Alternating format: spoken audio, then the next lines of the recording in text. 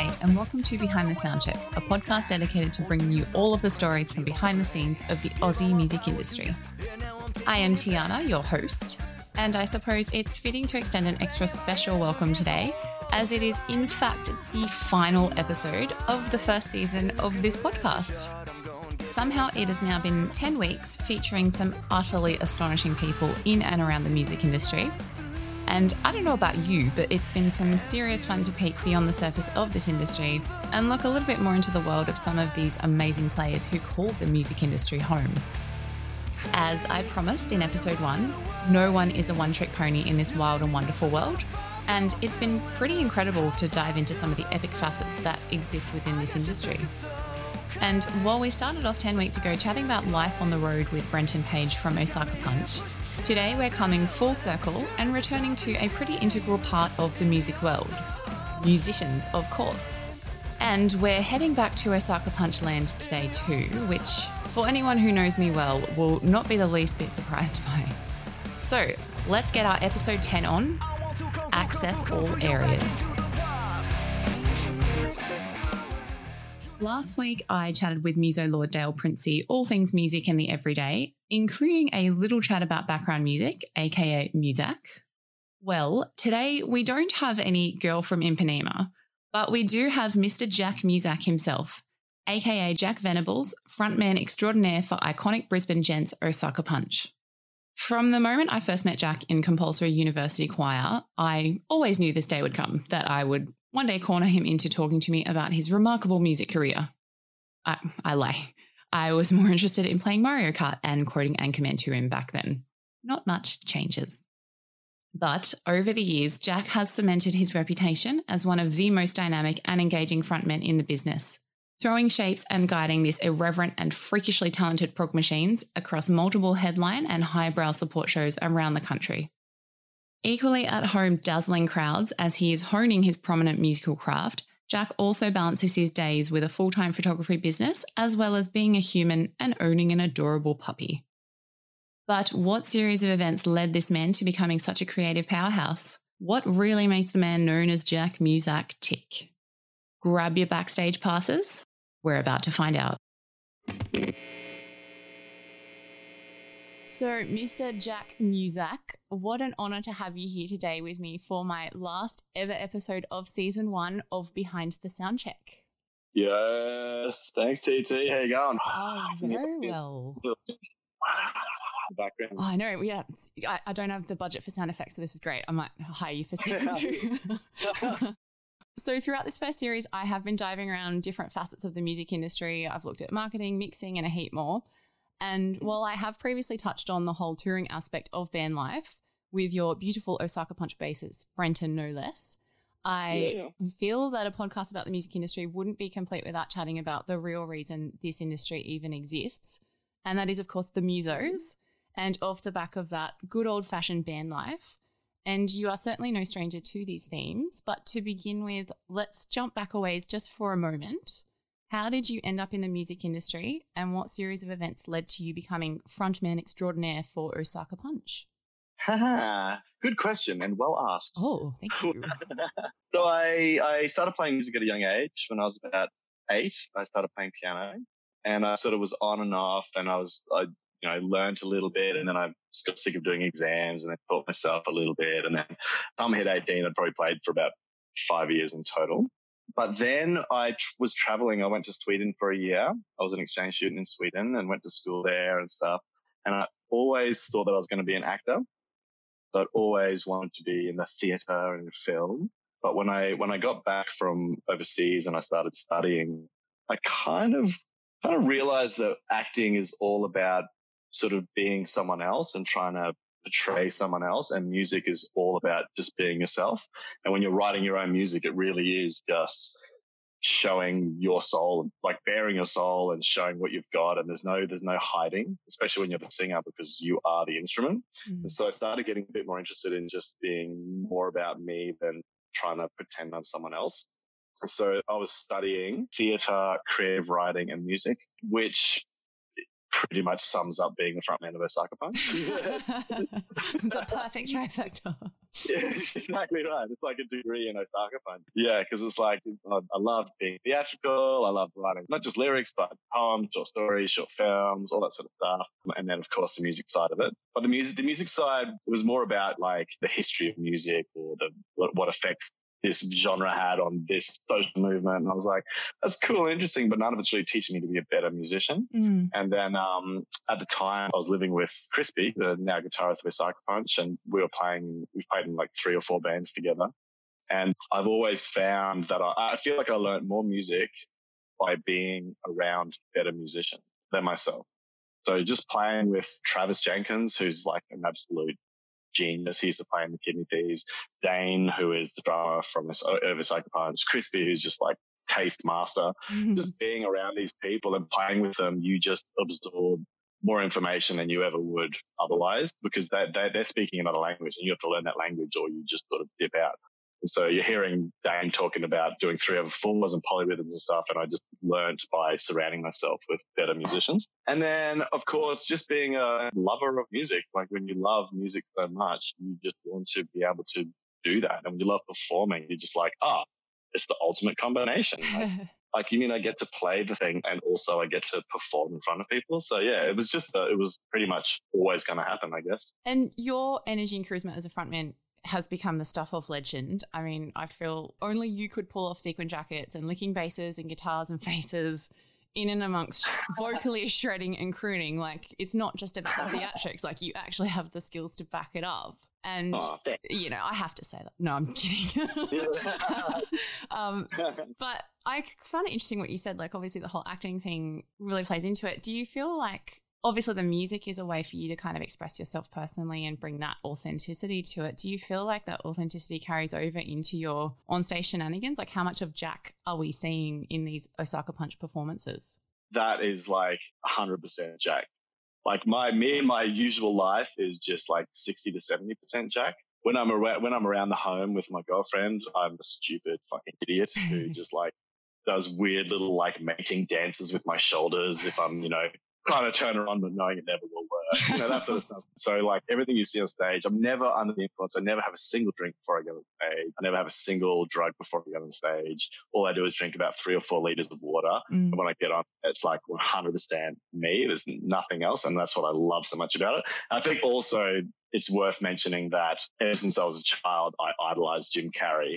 So there may or may not be a slice of that influence in there as well. An homage. Yes, exactly. Yes. I don't want to be Ace Ventura on stage, but, there's certain little dinosaur moves that come out and silliness, which is part Jim Carrey. I try to make it a little bit my own, but that's definitely like ever since I was like 9 or 10 years old, I wanted to be that motherfucker. He's an absolute boss. So I like to think that Mike Patton, Freddie Mercury gave me the musical influences, and then Jim Carrey the rest. Again, it's the perfect trifecta. You just keep bringing all these perfect elements together. I love it. And from such a young age, obviously, you've had this passion for what you are now doing. And for many on the outside looking in, the idea of being in a band elevates you to this rock star, godlike status. And of course, the rock and roll lifestyle looks all glamorous and shiny on the surface. Obviously, Osaka have had some huge successes over the years, but as with anything, there is no such thing as an overnight success. From your perspective, do the crazy hours and sacrificial realities of life in a band balance out with the creative and professional highs? Like, what actually motivates you to keep going in this mad industry that is music?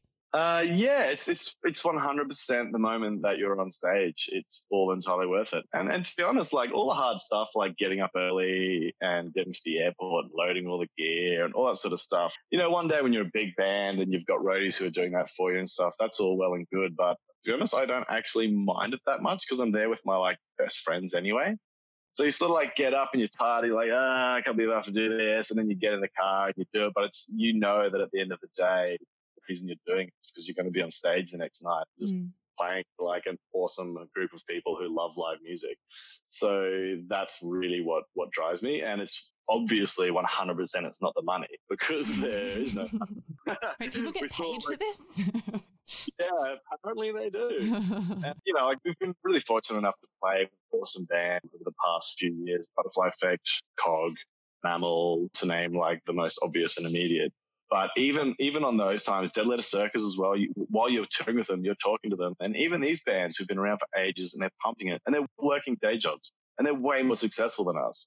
And you're like, wow, okay. So even if we get to the point where it's as successful as you, we're still probably going to need to work day job. But that doesn't make you give up. We don't do it for that reason. You don't do it for the money at all.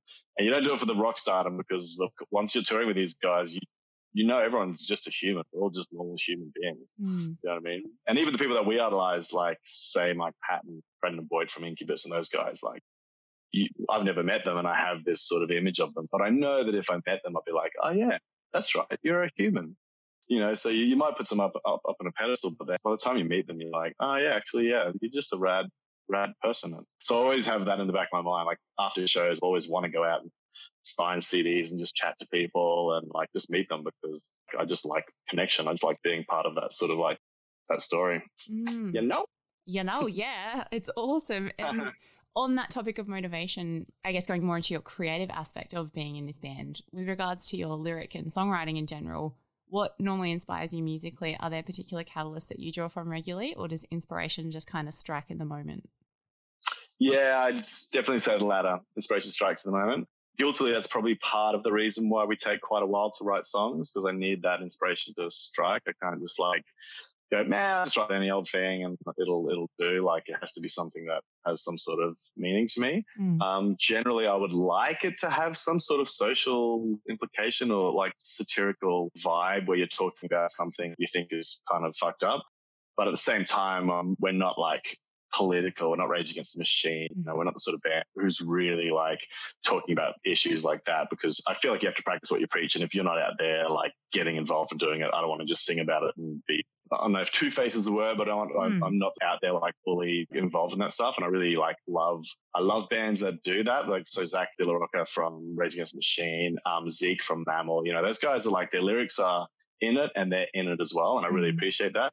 But I know I wouldn't want to be fake and like try to pretend that I'm this prophetic guy who's talking about all sort of stuff, because I am not. So I just sort of write stuff that's more personal to me, be it relationship stuff or be it just things that I've noticed and like just little side jokes about things that have happened in my life. And yeah, that's generally where I draw from. It's funny. It'll just come out of my subconscious. When you're writing lyrics, you'll start writing a tune or you start writing like the melody, and then you just let your brain fill words in.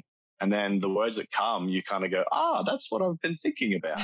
All right. I realize what I've been thinking about. And then you sort of construct lyrics around that. And it's sort of like the lyrics almost write themselves. Yeah. I actually know on a different perspective from that. Sometimes I'll be reviewing something and all of a sudden it's on the page, it's written, and I'm like, oh my God, that's exactly what I'm going to say. I don't remember writing it, but it's come out somehow. And now I can move on with my day. You are merely a conduit for which the universe is writing through you. Yeah, it's so weird though, isn't it? Like, I don't know if it's that flow state thing or something, but it's really amazing. And I find that the songs that get written quicker are the better ones as well. The ones that you really labor over and you're really trying to make it fit and try and make it work, they always seem a little bit more forced or clunky. And the ones that just like the first thing you think of is like the whole lyrics just come out of you. They're always like, they're the best lyrics ever, because I don't know, they're just like, it just worked. What I was feeling, or maybe there is a higher creative being. It's like, just, I didn't even write it. Maybe just pushed it out of my mouth. Maybe, I don't know. There's a bit in Actobreeze, which is the spruiking bit, which is like where I do this. Are you tired of feeling alone? This whole infomercial section. And I remember like driving in the car, and it came to me, I was like, this would be a funny thing to do. And word for word, the first things I ever said, word for word, is exactly what it ended up being. No way. It was just like, yeah, I just said it all. And then I was like, that's kind of hilarious. And I pulled over, recorded it, and said the exact same thing.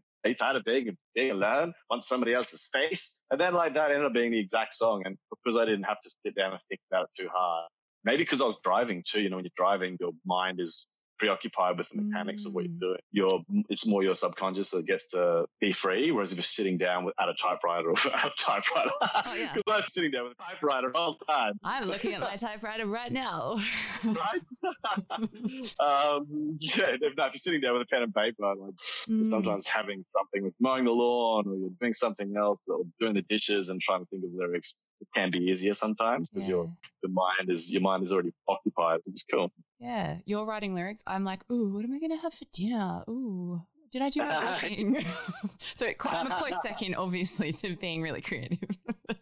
Funnily enough, a lot of the early lyrics for our songs were about bacon and eggs and Milo and things that I generally like to eat. So maybe maybe I was doing the same thing as you. I'm on the right path then. Excellent.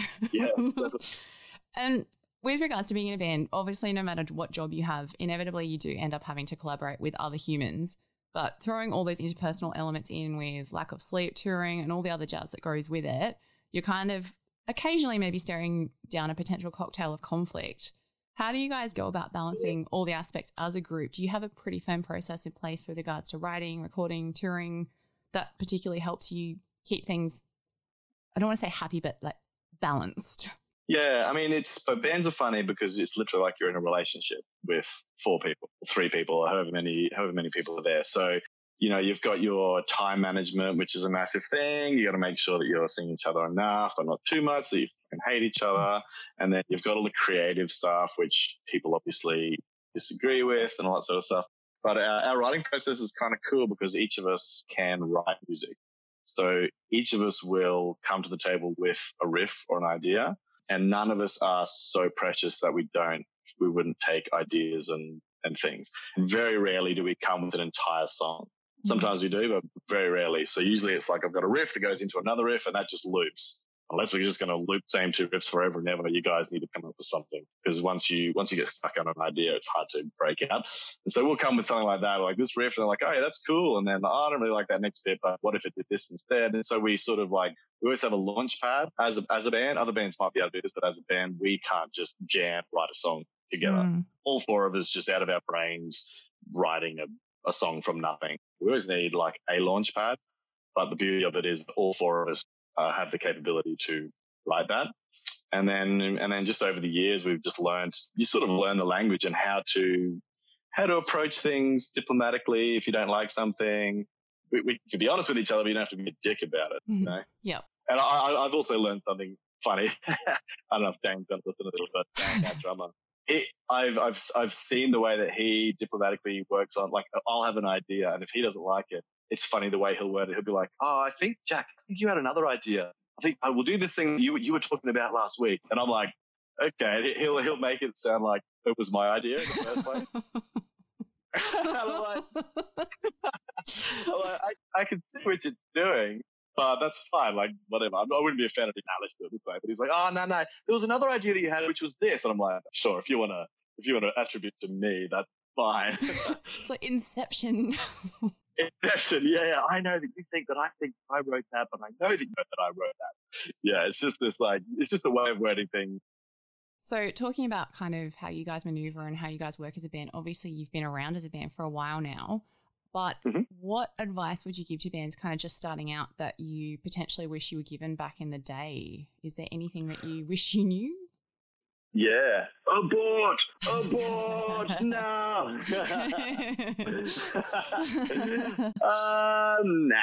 I reckon the best thing that we've learned, so obviously have confidence in your product and like write what you love and, write stuff that you know. And that's something that we didn't learn. That was just something that we always did. So we always wrote what we loved. But the biggest thing for us was that took us quite a long time, like years and years, and wasted a lot of time for us, was if you need something done that's outside of your skill set, or even if it's within your skill set, but you don't actually have the time to do it, just fucking pay someone who knows how to do it to do it. For example, film clips. Like for years and years when we were the Kidney Thieves, we were going to do our own film clips. We had ideas and we started plotting out things, and then they just never eventuated. But then since we went to the UK and got back, we were like, oh, we need a film clip. Let's get Adrian Golby and pay him an amount of money, or Dan MacArthur. Like, these guys, they know what they're doing. You ask them how much it is, they say it's this much. So they say it's like $3,000. And you're like, okay, well, we've got 4 people. If we just or we've got like money from gigs and stuff, and we split that up, and like, let's say it costs us each $500 each, which is, to be honest, like a friggin' big night out sometimes. You might spend that much. Or, you go away for a weekend, you'll spend that. Just forego that, pay the money, and then lo and behold, like a month later, you've got an amazing product.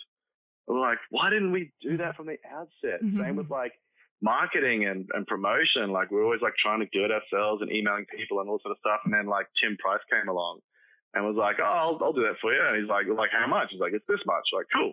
Pay the man the money. And then lo and behold, you've got radio airplay, you've got reviews. It's like, you can't do everything. Like, you might think you can do everything. And even if you can, you probably don't have the time to do everything. Yeah. So let people who know what they're doing do their job so you can get on with your job, which is writing awesome music. That's my advice. Yeah, 100%. And that's ultimately, at the end of the day, without the music, are you even a band? So it's a very valid point. Exactly, yeah. We didn't have anything online for years and years, like no film clips, no nothing. And then since we've been back, like nearly every song from our albums is in some way, shape or form online now, which is just so much better for people to find your music. Yeah, and especially with the whole digital thing. I mean, you guys obviously came up, social media was kind of a thing, but now more than ever, you need a presence, you need a personality as a band, and you guys have that and then some. So yeah, it's working. We try. Now, a side note before I kind of wrap up the more formal part of this chat, while you are perhaps best known for your musical antics, you also run your own photography company, Don't Say Cheese, in and amongst all this musical mayhem. I do. Is it nice to sometimes switch over to a different creative brain and step away from the music side of things? Yeah, I'd probably see my life the other way because I'm a photographer full time and music is more part time for me. So for me, music is nice to switch over and get to perform and play music for me because because I run my own business, I can do like between 40 and 80-hour weeks where I'm just constantly working, especially in wedding season, like just shoot a wedding that's 12 or 14 hours. And then that equates like 30 or 40 hours of editing and album design and consultations. And then they start to stack up. And sometimes like I'm just living on my laptop. Yeah. So then it's nice when you're like, I get to play a show and actually like burn some calories and just sweat it out and hang with my mates. It's really good. But I mean, I'm very fortunate to have a business that I love. Like it's a creative outlet and it's also something that makes me money. So I'm super, super like happy. I did this because my mum, my dear, amazing mother, whom I love very much, she always said to me, like, if you just do what you're good at, do what you love. If you love it enough, you'll be good at it. And if you're good at it, people will pay you money. So don't just go and do law because you think you're going to get paid for it because you'll hate it and you'll probably burn out. But if you do something you love, you'll have a happy life, which is like sage advice. And I've always taken that. And now to this day, I love my job. I love both my jobs. I love the music and I love the photography. And yeah, I get to be creative. I get to have a lot of fun. I get to sit at home in my pajamas instead of dealing with peak hour traffic and edit on my couch. And that is also amazing. Yeah. Amazing advice and living the sweet life, literally. Totally. # living the sweet life. Hashtag. And I also have to ask, does this aspect of your life also help bring to life the sensational Osaka press pics? Oh, yes. It used to. Like, I used to do all of the Osaka Punch press shots, but then I took my own advice and eventually we went, you know what, like setting up a tripod and running back and forth and doing this and doing that isn't that productive. And I physically can do it, but it's not as like inspiring. So we ended up just like getting a really good mate who's a really good photographer, Lachlan Douglas, who's like obviously like one of the best music photographers in Brisbane. His live photography from live shows is ridiculous and mind-blowing. Check out Lachlan Douglas. I think you know him. I'm sure you know him. So now we just ask him how much, pay him, lo and behold, you get the product, it gets done. It's just one of those things where when I was doing the photography, we'd put it off and we'd come up with these grand ideas and think like, let's do this and let's do that. Although one thing that I am proud of is the like 70s/80s awkward family portrait. That was mine. So amazing. Yeah, I sourced the backdrop, I sourced the outfits, and I was like, we're doing this tonight, dudes. And they were like, oh, okay. And then after we did it, they were like, okay, yeah, Well, that was worth it. Yeah. Oh, it's beautiful. I think my mum saw one of those. I think she wanted a printout in her house. She loved it that much. That's awesome. We'll have to get a signed one. I can arrange that. I can definitely arrange that for her. Oh, Merry Christmas, Mum. Yeah, fully. A little calendar for her. That'd be great. Oh, yeah, let's do it. Well, I feel like you could whip stories at me all night, but in keeping with my previous episodes, it is now time for a tiny bit of fun before I bring this episode to a close with a rapid fire round of questions. I'm calling this section the sound check sound off. Basically, it's just a lightning round where I ask you a few questions. I won't say quick because I'll probably end up rambling and going on a tangent. But if you can answer as quickly as you can without overthinking your answers. Cool. All right, to begin with, talk me through your first ever Osaka Punch live show, or the Kidney Thieves live show as you were known back then. Was it a success, and were there any mishaps to report? It was excellent, actually. The first Kidney Thieves one was at the depot in the Valley, which became Club 299 eventually. And we were the Kidney Thieves, and we wore like these hazmat suits.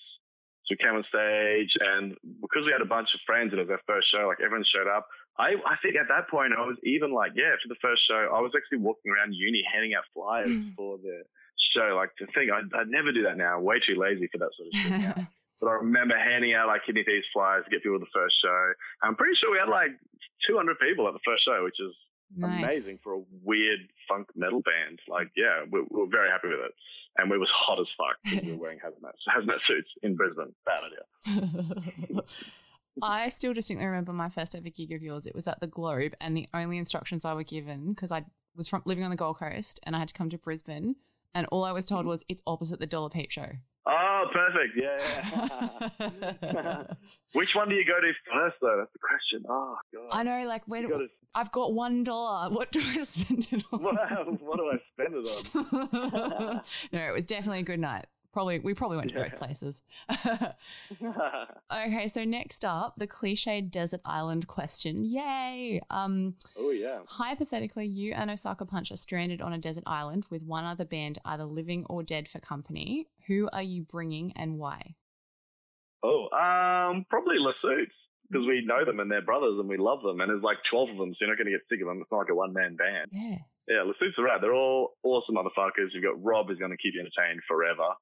You've got Matt, the drummer, who's a personal trainer, so he can keep us fit and keep our nutrition and diet in check. Pretty much every single one of those people are awesome humans, and I wouldn't want to risk it by saying, like some famous band, and then they end up being dicks because you don't really know what they're like. So I'm gonna keep it local and go La Suits. Yeah, it's a very smart move, actually. I like the logic there. Now, you have never been one to shy away from dressing up for a gig. I think I've seen everything from the Mighty Boosh to the Wizard of Oz in my day. But what item of clothing will Jack Muzak ultimately be remembered for? Are you still chasing an elusive trademark look, or do we have anything new to look forward to in 2020 with your wardrobe? I'm just always on the eye out for more sequin jackets. Yeah. I've fallen in love with them now. Like, ever since I first found like a nice cut suit jacket with sequins, I was like, that's my jam, baby. That's me. It's me from now on. Yeah. It's not too crazy, but it's got the right amount of pizzazz. Still a little bit rock star, but it's mostly just glittery and shines nice. Shiny. And it's a little bit classy too. No, a little bit, yeah. Just enough. Yeah, just enough. I definitely bring it down a notch. It balances it all out. I love it. Totally. Now, obviously, a heap of people these days know about Osaka Punch, but how would you describe the band in 3 words if you had to introduce the band to someone who wasn't familiar? Okay. So fun, energetic, funky. Yeah, nice. I guess. Yeah. It's very, very wholesome too. I like that. Yeah. I wouldn't say wholesome. that wouldn't be one of my words. Plenty of dick and fart jokes going on. So. No, that's why you've got the suit jacket. Now, you are part of a band who spans genres and dance moves like nobody's business. But when you guys are on the road, what songs are making a playlist when you're traveling? Do you guys kind of pick and choose each songs, or are there songs you chuck on to specifically annoy the other boys? Oh, yeah. If I'm going to annoy people, I chuck on Mysterious Girl by Peter. Oh, yes. That's definitely made a few rounds. Usually it's just stuff that usually like we all listen to different stuff, and there's albums we all agree on, like Incubus, Science. That's a given. But then Crispy will chuck on some post rock. Dane will chuck on some brutal metal, Animals as Leaders, that sort of stuff. Reggie will put on some airy fairy ballerina stuff, and then and I'll chuck on some funky soul or a bit of like funk jazz, like Anomaly. So there's a massive range of stuff to listen to on tour because you've got so many hours to kill. Yeah. So definitely no one answered for that, but we all play the role of DJ at some point. Yeah. But yeah, I definitely Mysterious Girl is my immediate annoyer. Oh, what a tune. Actually, Brenton keeps sneaking in. Have you heard that Tiffany pop song he keeps sneaking into all his playlists? No. Oh my God. He rickrolled the shit out of me. I was listening to this playlist. He's like, oh, you should follow this playlist. It's like, 150 songs, all this heavy stuff. And then out of nowhere, this like 80s hardcore pop, like, wow, singer. And I look over and he's there dancing and he knows all the words. Like, this is not just like, oh my God, what is this? So you're not far off with your description. I'm not surprised. It's ballerina rock. Ballerina Brenton. Yeah. All right. Well, to finish up the rapid fire round, for when the time comes to cast actors in the Hollywood biopic about Osaka Punch, what actor or actresses will be playing each of you and why? Oh, wow. That's a good question. Obviously, for me, it's Mark Ruffalo. Of course. I get told everywhere I go that I look like Mark Ruffalo. Everywhere I go. So it's got to be Mark Ruffalo. Yep. Is that Hulk Mark Ruffalo or unfortunately romantic comedy Mark Ruffalo? Nobody mistakes me for that muscle bastard. No. It's more Bruce Banner or rom-com Mark Ruffalo. Nice. I would say Dane. Oh, maybe Leo DiCaprio actually. Oh. Because he's good looking. He could play a bit of a wacko. So that'd be him. Oh, Crispy. Who's the nicest guy in Hollywood? Who could possibly be as nice as Crispy? Oh, God. Crispy's too pure for Hollywood. Yeah. Who's amazing enough? A great actor, but just genuinely a sweet person. Maybe like Adrian Brody, actually. I feel like he's got a gentle soul. Yeah. He's a good actor. He can be a prick.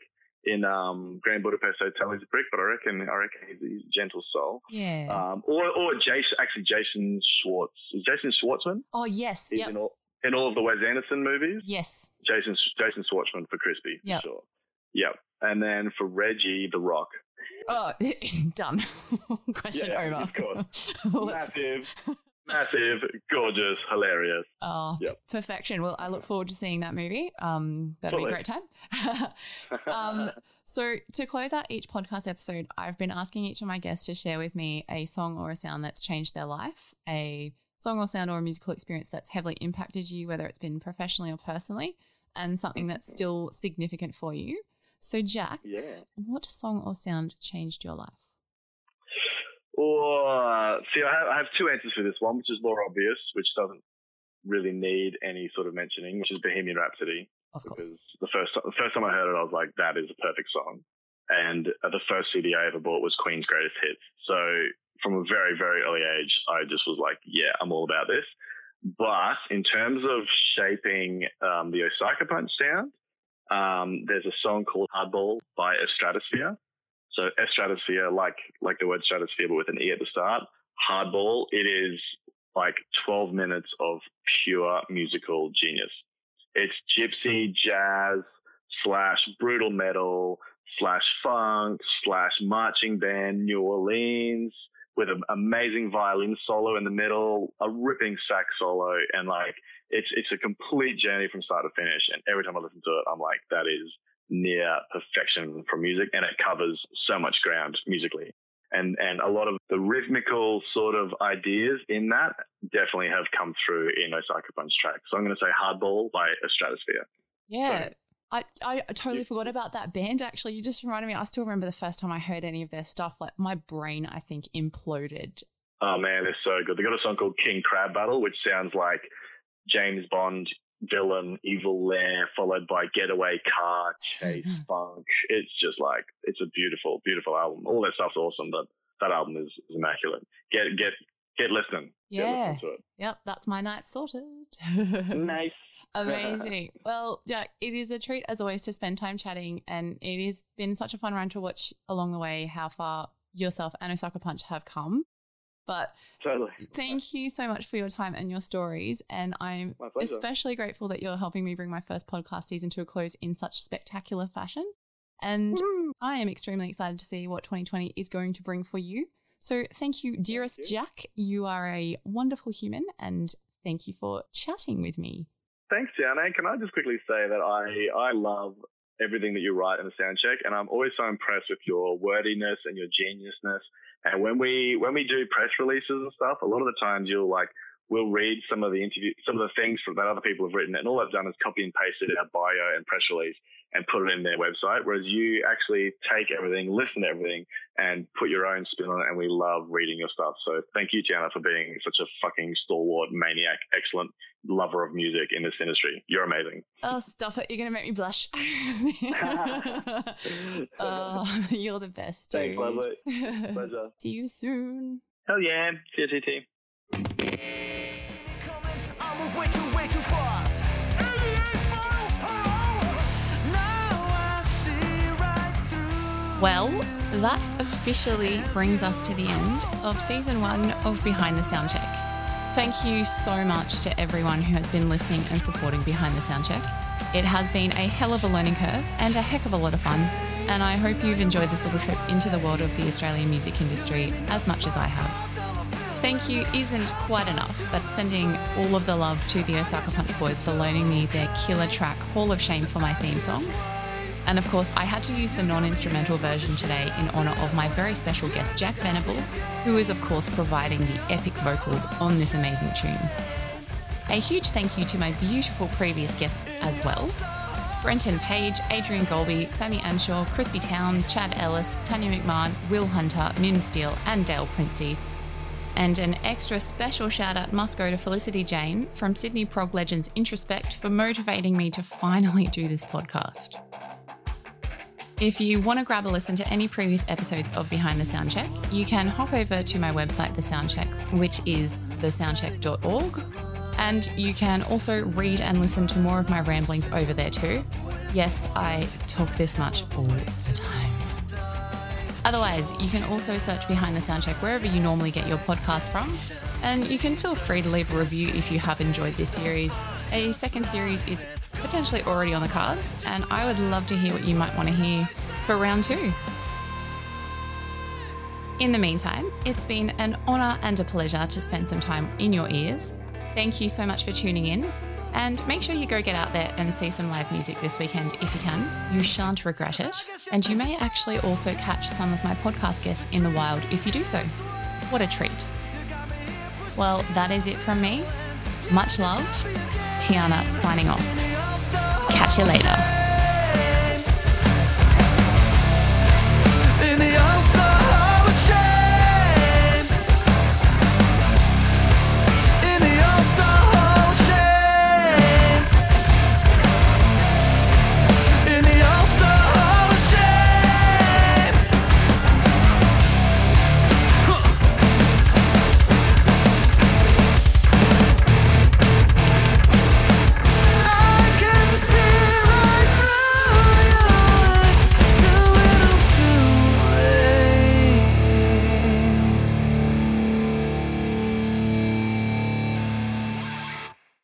I'm really digging. I'm digging deep into the well, aren't I? I'm branching out. 4-part series. Yeah, it's actually just a profile. I'm actually your unofficial biographer. Yeah, totally. But I play all of you in the biopic. That's awesome. A one-woman show. Yeah. A history of Osaka Punch. Yeah, it's going to take about 5 years to probably film and edit, but it's going to be really well. That's awesome.